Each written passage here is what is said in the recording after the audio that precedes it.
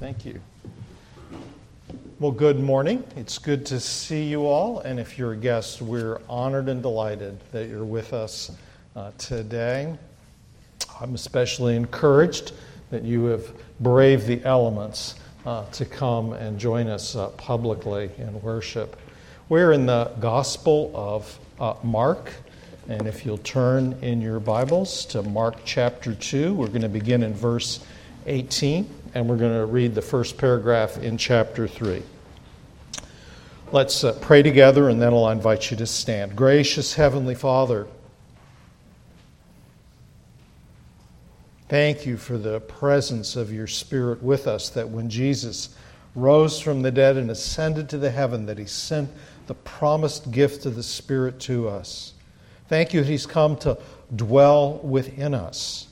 We thank you that he moved holy men over the course of centuries to give us your word, and the Gospel of Mark in particular. And so we pray for his opening of our understandings, that we might receive what Mark intends, what you intend for us to see and hear about Jesus today. It's in his name we pray. Amen. It's our custom to stand in recognition that this is God's word. And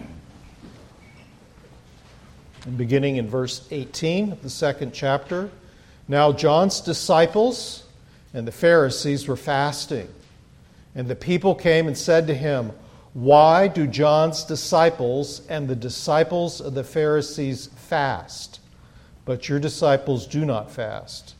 And Jesus said to them, "Can the wedding guests fast while the bridegroom is with them? As long as they have the bridegroom with them, they cannot fast.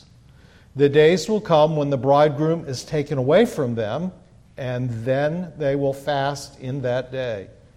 No one sews a piece of unshrunk cloth on an old garment. If he does, the patch tears away from it, and the new from the old, and a worse tear is made. And no one puts new wine into old wineskins. If he does, the wine will burst the skins, and the wine is destroyed, and so are the skins. But new wine is for fresh wineskins." One Sabbath, while he was going through the grain fields, and as they made their way, his disciples began to pluck heads of grain. And the Pharisees were saying to him, "Look, why are they doing what is not lawful on the Sabbath?" And he said to them, "Have you never read what David did when he was in need and was hungry? He and those who were with him, how he entered the house of God in the time of Abiathar the high priest, and ate the bread of the presence, which is not lawful for any but the priests to eat, and also gave it to those who were with him. And he said to them, the Sabbath was made for man, not man for the Sabbath.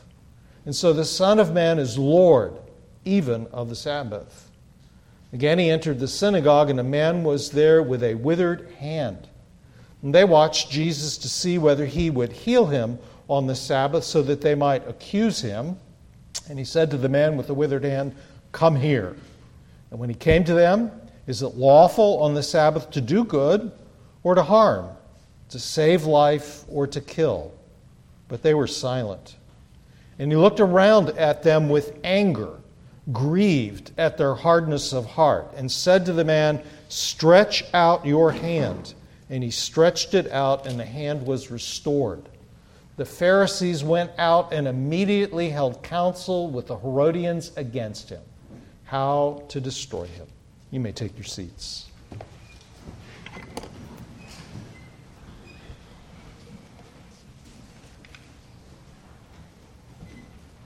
Well, many people think that Jesus came to establish just another religion.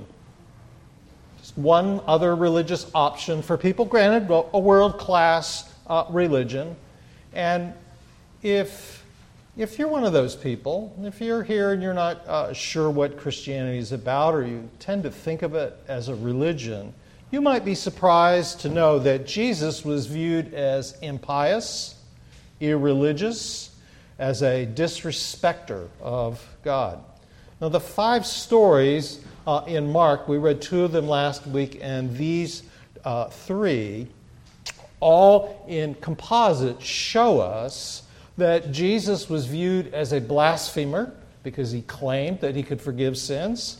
He was viewed as easy on sin. He was a friend of sinners, and he did not demand a moral reformation from them. He didn't demand they clean up their lives before he has dinner with them. He was viewed as, well, not just insensitive to the ancient traditions, but actually someone you shouldn't take seriously because he despised them. And last of all, he was a Sabbath breaker. He was, well, unconcerned about the violations of God's law. Now, if you've read the Gospels before, and maybe especially if you haven't, you need to understand that Jesus troubles and offends the most religious people of the day. They are called the Pharisees. They were leading a reform movement. Their name actually means the pure ones. And they represented 1% of the population, but they had an influence that far outweighed their numbers. And you would have liked them. These are the kind of people you would want for neighbors. They're the kind of people you'd want your daughters to marry because they were passionate about morality. They were concerned about guarding family values. They were deeply troubled by the erosion that had taken place in those values. They urged people to care for the poor and the aged. They were defenders of the ancient traditions. They had a deep knowledge of the Bible. In other words, they were respectable, responsible. They were people whose lives were well managed and together. And they also happened largely to be well-to-do, because to do all the observation of the law in the way that they prescribed required that you be fairly independently wealthy. Jesus has more in common with them than anyone else in the Gospels. And yet, he has a protracted and escalating conflict with them. He is sharply critical of them. He challenges the religious impulses that are within them and actually within us as well. Now, I want to offer a very simple definition, and if you're taking notes, I want you to write this down. Religion says do, and Jesus says done. The heart of religion is doing, and the heart of following Jesus is to embrace what he's done. So, see, religion says if you do the right things, you'll not only be a better person, but you'll be acceptable to God. And you can count on him giving you the life that you really long for. Now, it doesn't really matter whether your version of religion is conservative or whether it's liberal. It doesn't matter if the code that you live by or the ceremonies you participate in are the Ten Commandments or loving your neighbor as yourself or just treating people with respect. It just simply doesn't matter, or whether it's some liberal version of morality. All religion says, in essence, that if you do the right thing, you'll be, well, a good person, the kind of person that God accepts. Christianity says that you are more disconnected and from God and flawed than you can imagine, and yet you are more accepted and loved than you would ever hope because of Christ living and dying and rising from the dead for you.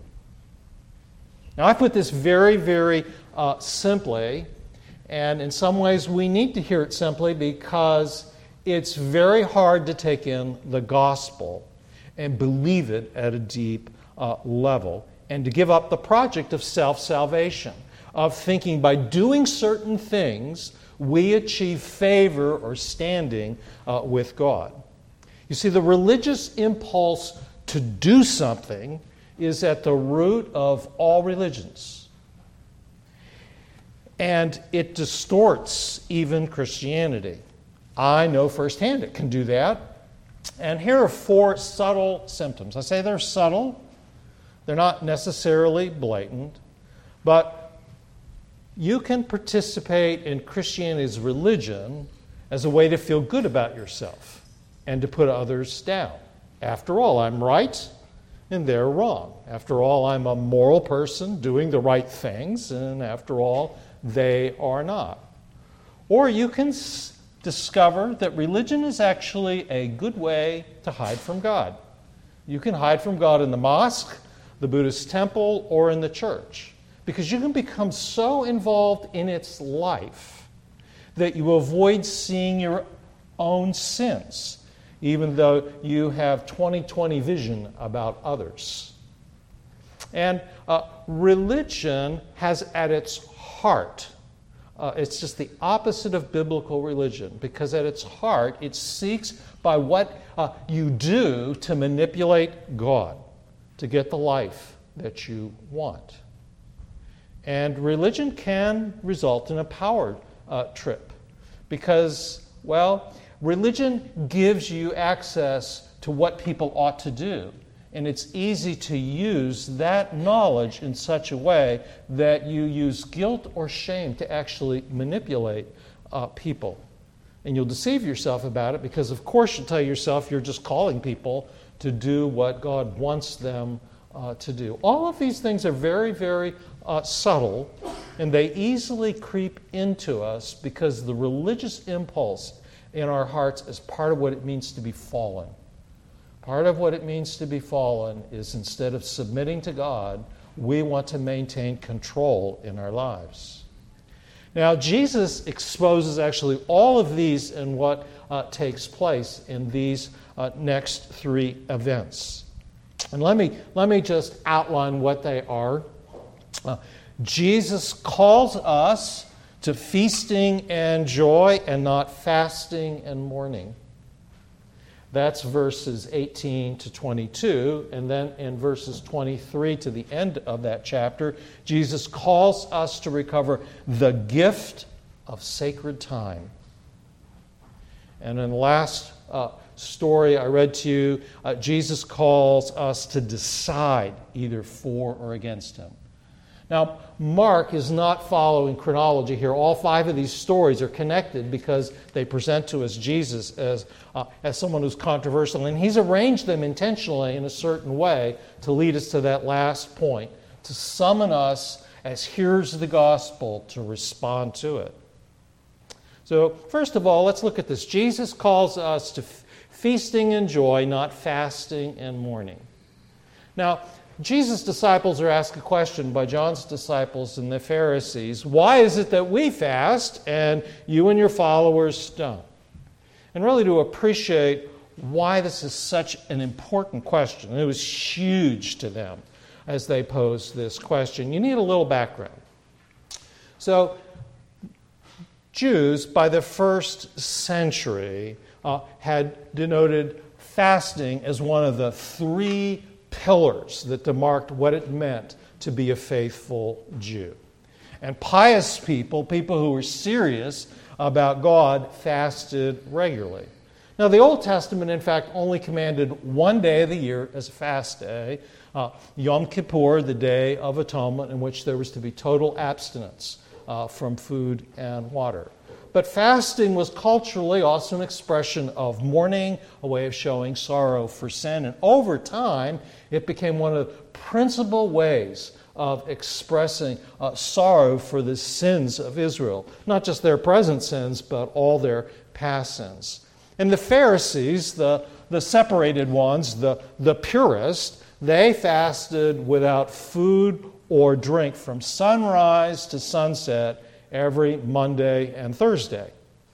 This, for them, was their way of observing this hallmark. And so the question really is, we could put it this way: Jesus, why are your disciples so impious as not to fast? Don't you know that you should show God some respect? And Jesus answers with an analogy that they should have picked up on, but they may not have. He says Can the wedding guests fast while the bridegroom is with them? As long as they have the bridegroom with them, they cannot fast. Now, wedding feasts in Jesus' day were week-long affairs. People did not work during that week. They celebrated. And it was socially inappropriate to fast at the wedding feast. To do so was to communicate that you disapproved of this marriage.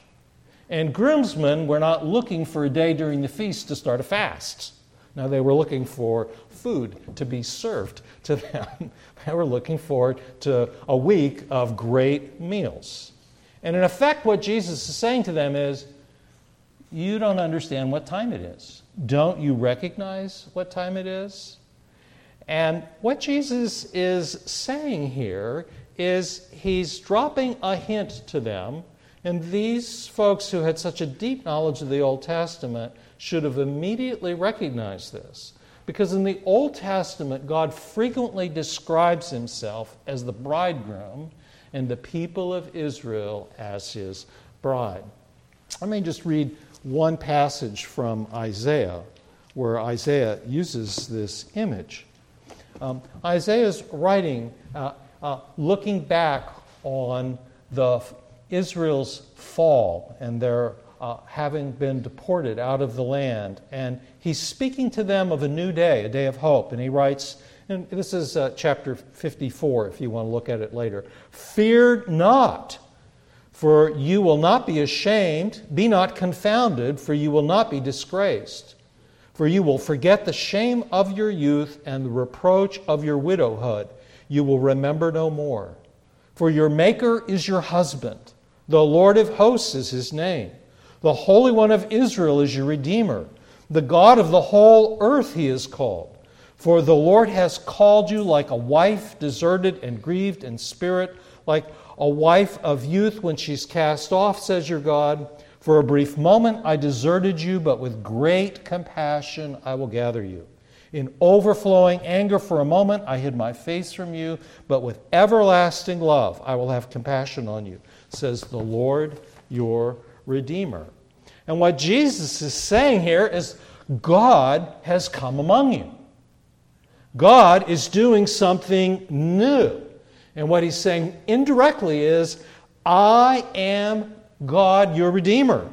And now is a time of fulfillment and joy. God's kingdom is breaking into the world. This is a new beginning for the people of God and for you.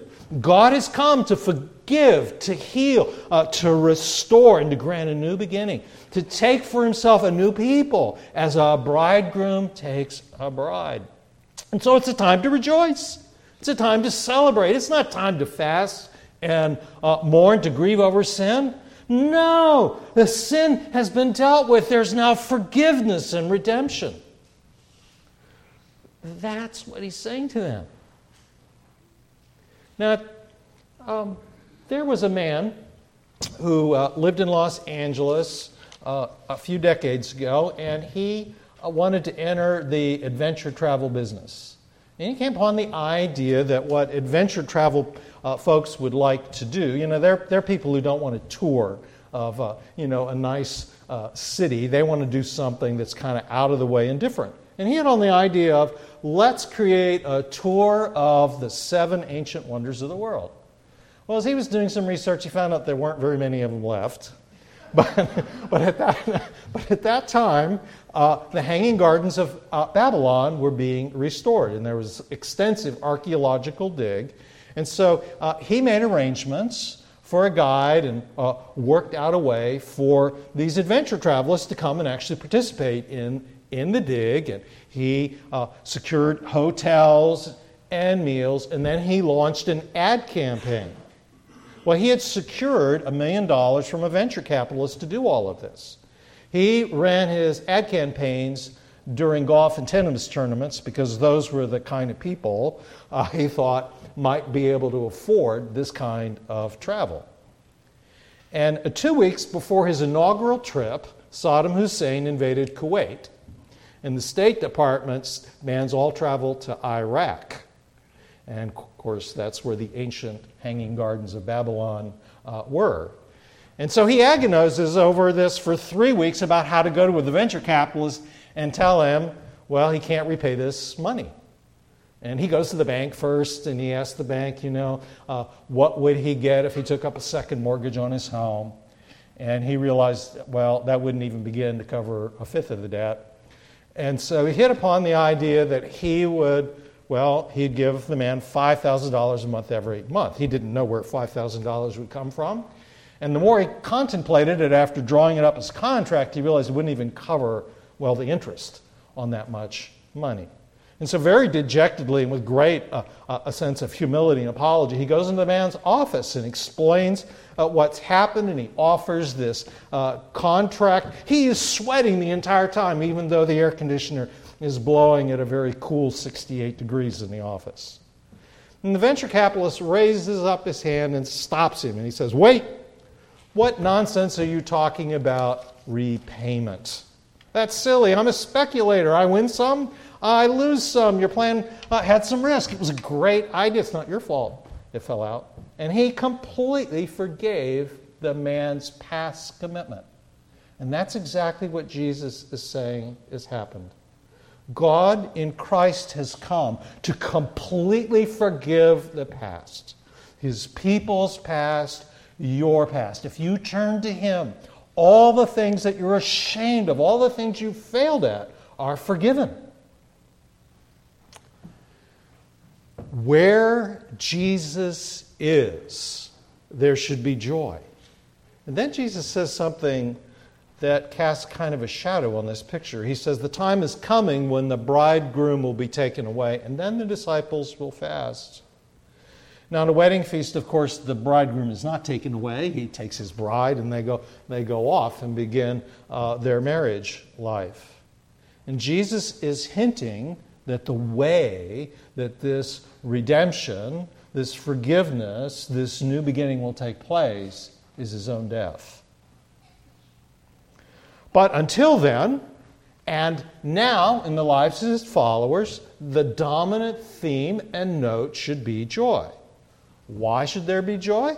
Well, because Jesus is present in our lives. The Christian life is not one of dour, sad, or mournfulness. That should not, in the whole, characterize our lives.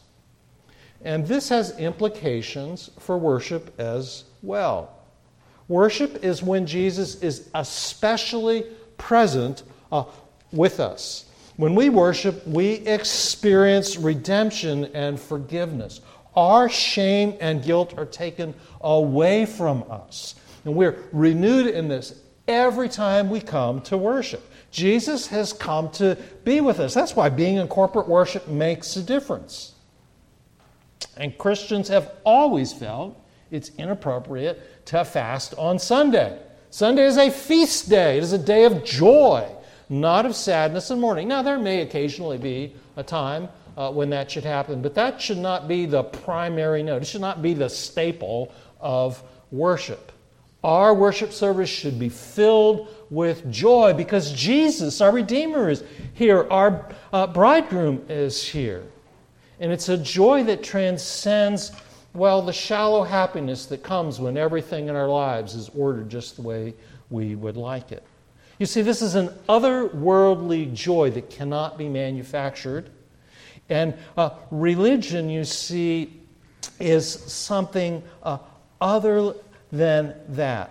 Religion, in the end, leaves people sad or proud. Proud if you think you're doing everything your religion requires of you, and sad if, in fact, you see the truth about yourself that you're not. That's not Christianity. Now, Christianity is unlike all the other world's religions in that it has no sacred place. Most of the major world's religions do. Judaism has Jerusalem, Islam has Mecca, Hinduism has the Ganges River, Shintoism claims the whole of Japan is a sacred place. But in Christianity, there are no sacred places.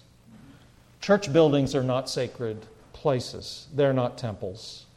They're instead gathering places, and the people of God are the temple, not the building. What's special about here is the people of God, not the chairs. This they call it a desk in our tradition, is not sacred. That's really a misnomer because it draws our attention away from something else. But Christianity, like Judaism, observes sacred time. You see, Jesus and the disciples Jesus is summoning here in these words a recovery of sacred time. And Jesus and the disciples are traveling on the Sabbath. Now, the Sabbath, Jewish Saturday, was a day when God commanded His people to rest from work. And Jesus and His disciples are hungry, and they're traveling through a grain field. And the Old Testament required that farmers not gather up all the grain. They were to leave the corners ungathered for the poor.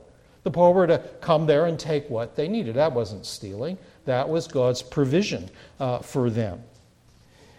And they pick some grain, and they eat it. And some of the Pharisees who saw this ask, "Why are you doing what's unlawful on the Sabbath?"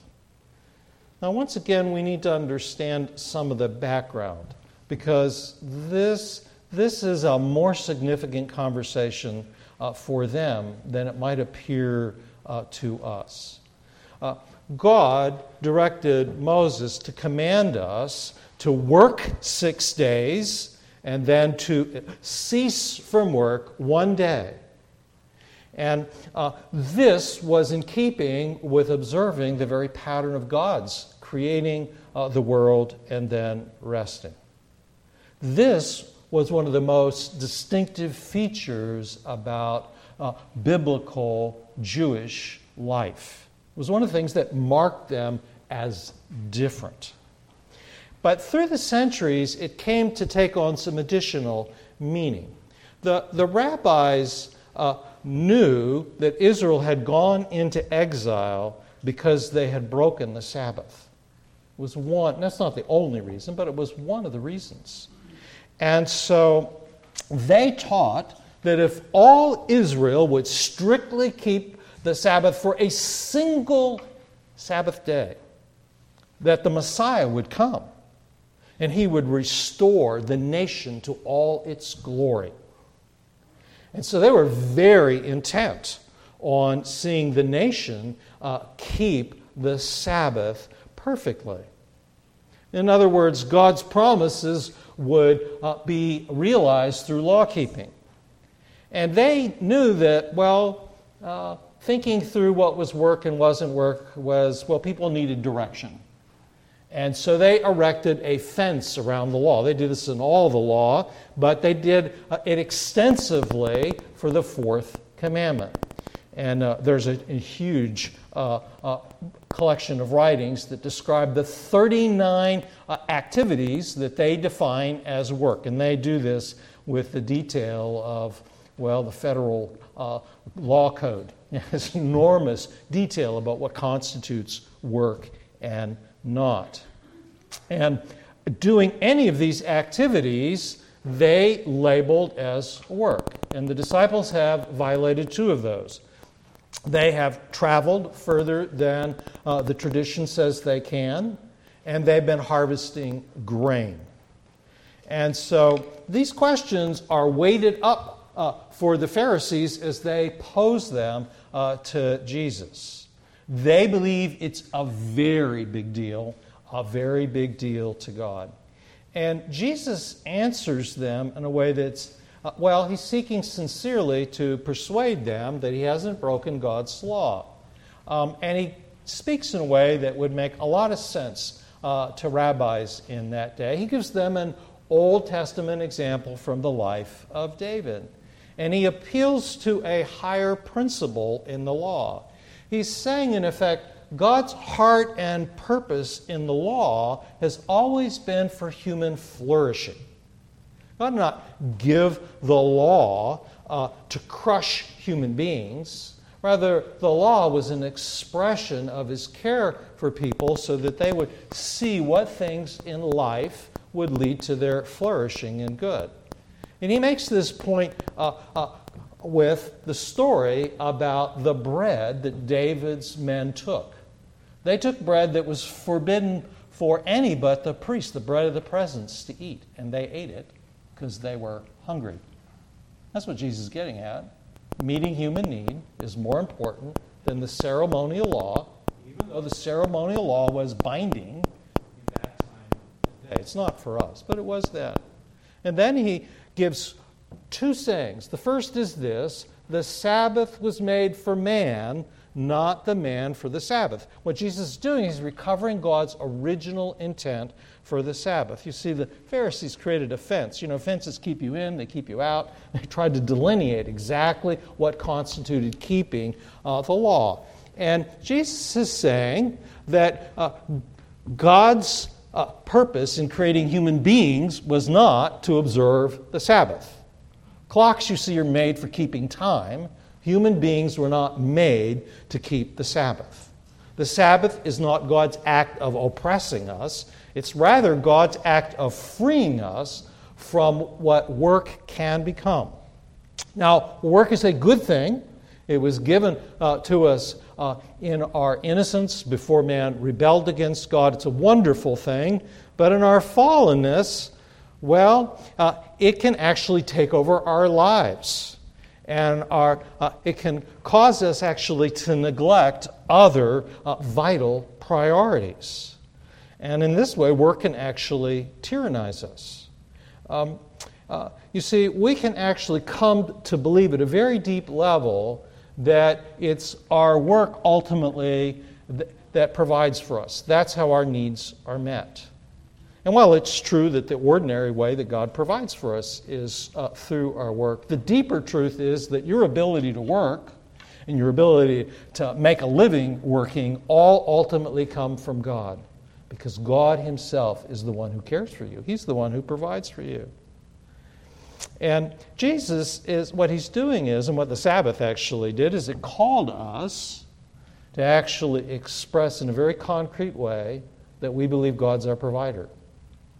By working 7 days a week, which is what you'd feel compelled to do if you actually believed the only way you could survive is by work, is we refrain. We refrain from it as a practical expression of our trust and dependence in God. So Jesus is affirming sacred time. He's not abolishing it. He's saying man should rest in 1 day out of 7. In fact, He did this in His entire life. And I know most of you probably know this, but my gift is to state the obvious, and this is the obvious, that if you work day after day, 14 days in a row, 21 days in a row, 28 days in a row, it will wreck your health, you'll lose your sanity, and as well as your friends. And of course, they wondered, who is Jesus to say such a thing? After all, God gave us the Sabbath. Who is this upstart rabbi who shows himself to be irreligious? And Jesus says this: so the Son of Man is Lord even of the Sabbath. That expression, Son of Man, as we saw last time, is Jesus claiming to have divine authority to make judgments. And He's declaring that in His judgment, the acts of His disciples, in fact, are not law-breaking.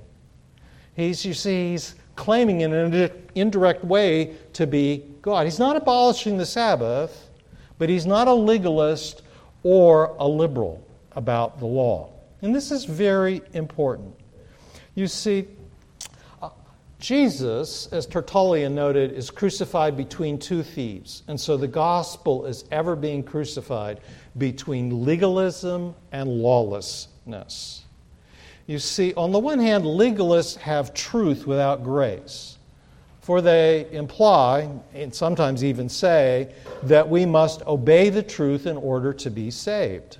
On the other hand, liberals have grace without truth.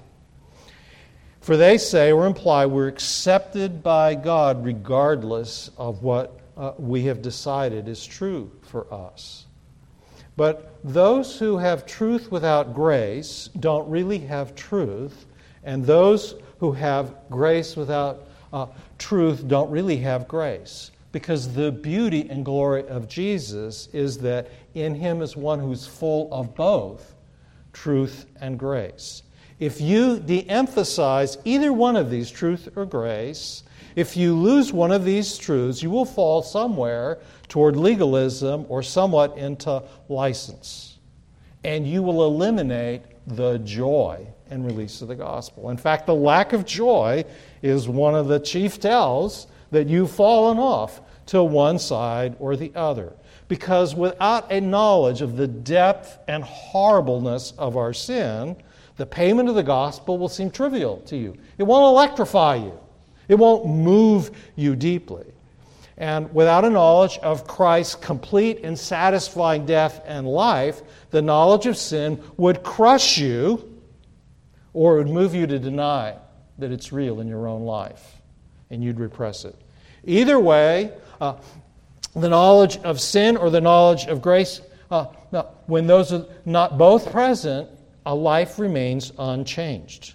You'll either be crushed by the moral law or you'll run from it if you don't understand grace. Now, Luther put it this way.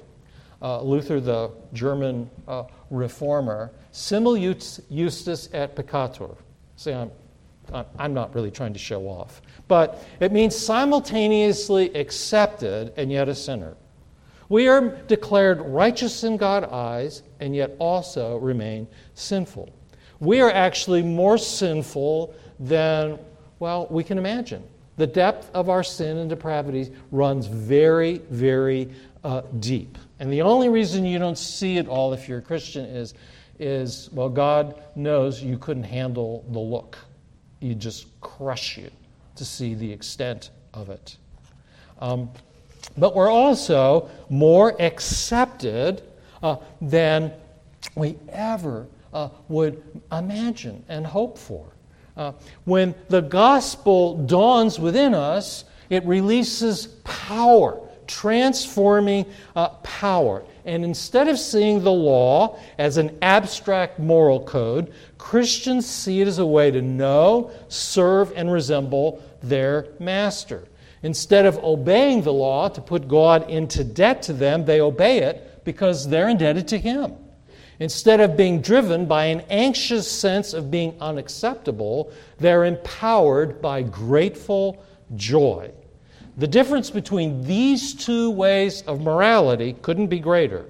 Their spirits, their goals, their motivations, and their results are entirely differently. So I want to say there's another implication here that, well, might escape you. Because sacred time, you see, is a freedom. It's a freedom from the tyranny of work.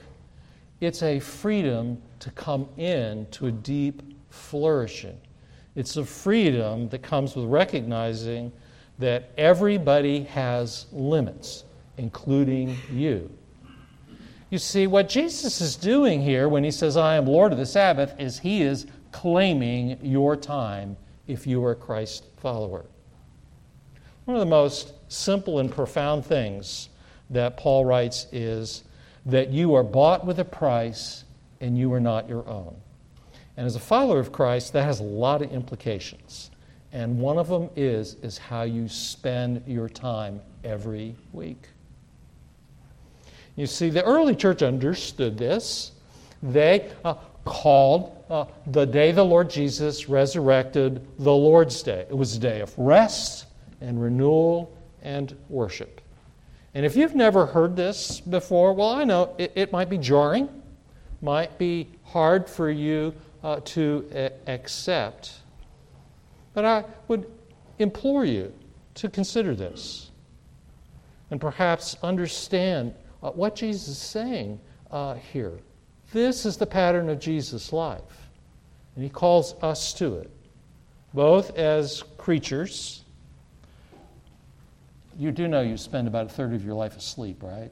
It's just a daily reminder that you are not impotent, omnipotent. You are a dependent creature, and you will remain that. But it's also a mark of our redemption. and it should be celebrated and honored among us. You see, the Christian doesn't ask, what can or can't I do on this day? The Christian asks, how do I honor God's intent for the day and make it a day of rest and worship and renewal? Now, Mark has organized these scenes so that we see the next one right up against the last one. This is another day. It's a Sabbath day. Jesus is with his disciples. We're back in Capernaum. And a man with paralysis in his forearm is present. His hand's atrophied. It's weak. It's probably thin. His bones are protruding.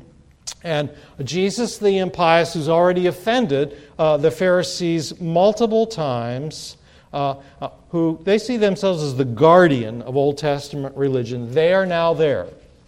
But this time they're there watching. They're starting to work on their plan to catch him in something. They want to build a case against him. After all, he's healed on the Sabbath day before, and they maintained that healing was a work. It was a form of work. It could only be performed if a life was threatened. Obviously, this man with a paralyzed hand is not in a life-threatening situation. And so, in accordance with their understanding of the law, they're watching him to see what he will do. And Jesus confronts them. He asks them this question. In fact, he summons the man who has a crippled hand to come to him. And 4 times, if you go back, you'll look 4 times, either directly or indirectly, they've questioned Jesus, either in their hearts or with their words. But now Jesus questions them. It's a softball question. He says, is it lawful on the Sabbath to do good or harm, to save life or to kill? You see, what he's saying is it's God's intention for the Sabbath to do good. Is it lawful to do good?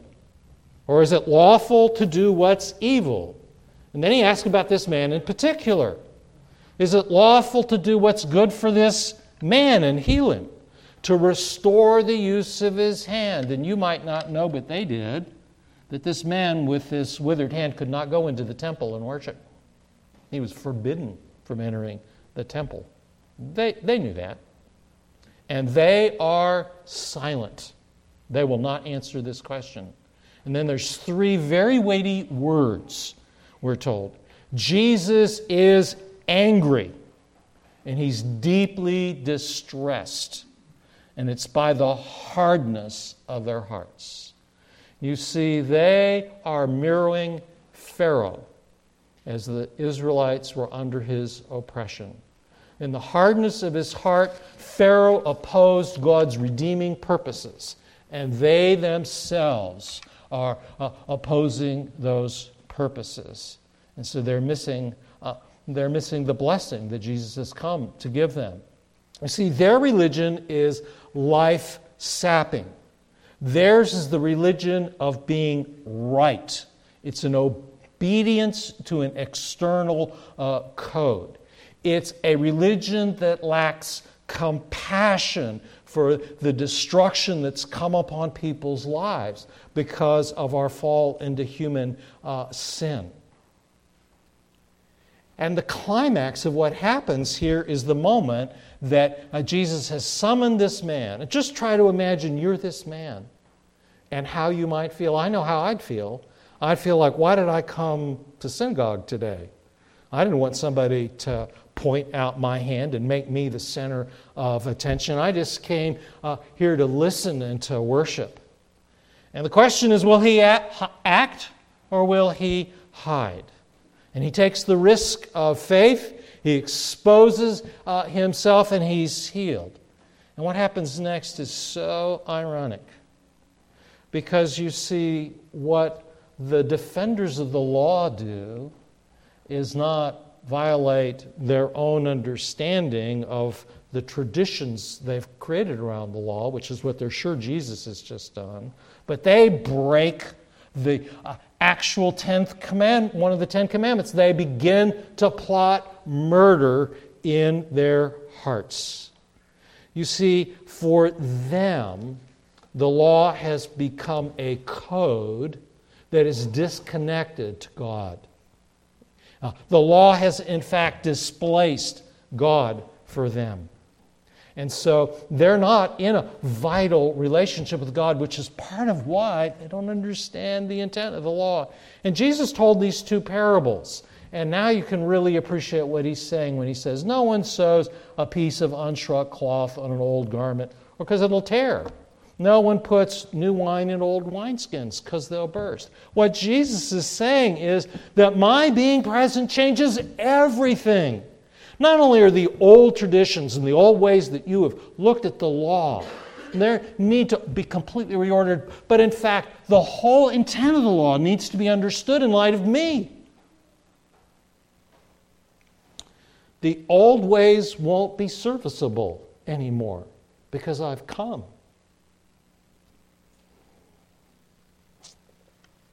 And Mark has foreshadowed what's coming in the gospel.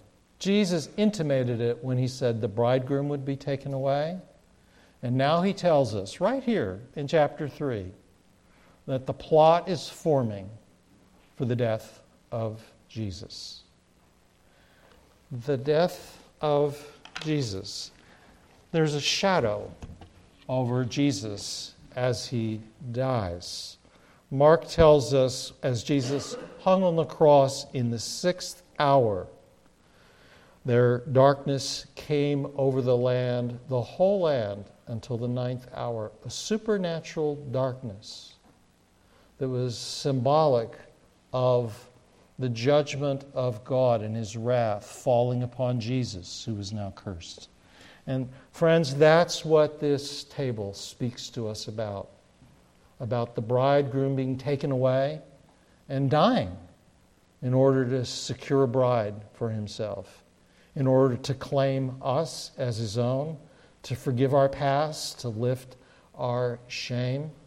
Jesus himself came under the dark shadow of the judgment of God in our place.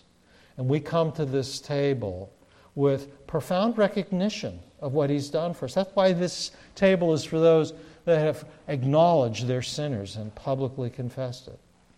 And that's why this table is a table of joy, because Jesus has taken for us what we could not ourselves bear.